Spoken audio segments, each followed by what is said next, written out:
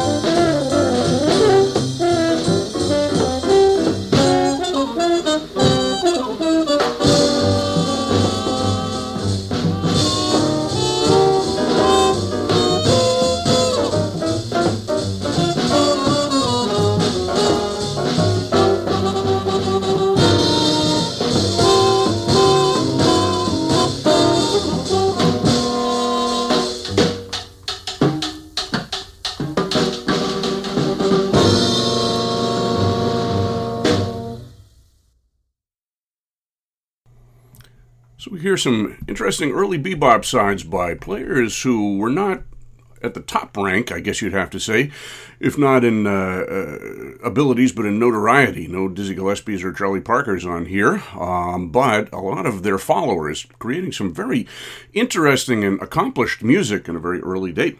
So we started out with 4 tunes from the recording date for Swing, the album in Paris, album label I should say, by a band that was largely drawn from the Dizzy Gillespie Orchestra of the time. They had gone over to play in Paris, this being in March 2nd of 1948, and we heard Benny Bailey on trumpet. He was obviously a Dizzy Gillespie follower. He later relocated permanently to Paris, played with the Clarke Band, which was co-led by Kenny Clarke, and kept recording up until the early 2000s. He had a very long life, as did Cecil Payne on baritone sax. He's generally considered to be the best of the bebop bari players. He had played alto and done some swing recordings before he joined Dizzy Gillespie's band in the late 1940s and quickly came to be associated with the style. We're going to be doing a podcast on his recordings coming up at some point.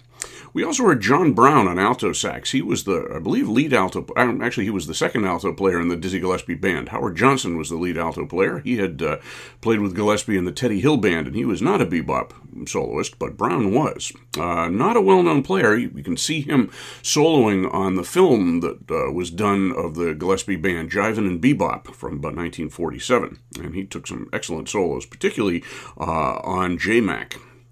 Then we heard the French pianist Ralph Chacroun and Al McKibben on bass from the Gillespie band, along with Kenny Clarke. And the tunes we heard were Confirmation, which is associated with Charlie Parker, was actually a composition of Dizzy Gillespie's. Cheryl, the blues tune by Charlie Parker, which was presented in a very complicated and frankly strange arrangement with a counter melody done by the baritone sax and trumpet. It made me think several times that I had had 2 recordings superimposed one on the other, but that's the way they wrote it. It doesn't work particularly well, but it's an interesting idea anyway. Then we heard 2 Kenny Clarke tunes, J-Mac and Listen Here. We continued that session with the next date we're going to cover, from January 25th of 1949. This was originally recorded for Century Records, but Century went out of business and they were issued on Savoy. Savoy bought up the masters of some of the Century recording dates. And this features a kind of an odd group. We heard the tune Conglomeration, by the way. Many of these are Kenny Clarke compositions. We heard on trumpet Kenny Dorham, who was on the first set, and he'll be coming back a little bit later. On French horn, Julius Watkins, one of the few really first-rate jazz French horn players, and he was a bebopper through and through. On tenor sax, we heard Billy Mitchell, who later became much better known for playing with Count Basie's band in the 1950s. On vibraphone and piano, we heard Milt Jackson, and when he's playing vibraphone, Kenny Dorham sat down and played piano, so a very versatile band there. Curly Russell on bass, and Kenny Clarke on drums. And as I said, the tune we heard was Conglomeration. This was a particularly well-run and efficient recording date. Usually you only had 4 tunes. Here we had 6, and fairly complicated material with some features for the individual members of the band. So the next set will have 5 tunes from that date. We're going to hear Bruz, B-R-U-Z, maybe it's Bruise, I don't know. You Go to My Head, the great standard by Coots and Gillespie. Roll 'em Bags, a feature for Milt Jackson. We're going to hear a version of the ballad Don't Blame Me with a different melody, which they called Faultless. And then we're going to hear Hey Frenchie to wind up the set. And we're going to hear quite a lot of good French horn playing, especially towards the end on Hey Frenchie by Julius Watkins. So this is Kenny Clarke and his band. Bruise, You Go to My Head, Roll 'em Bags, Faultless, and Hey Frenchie.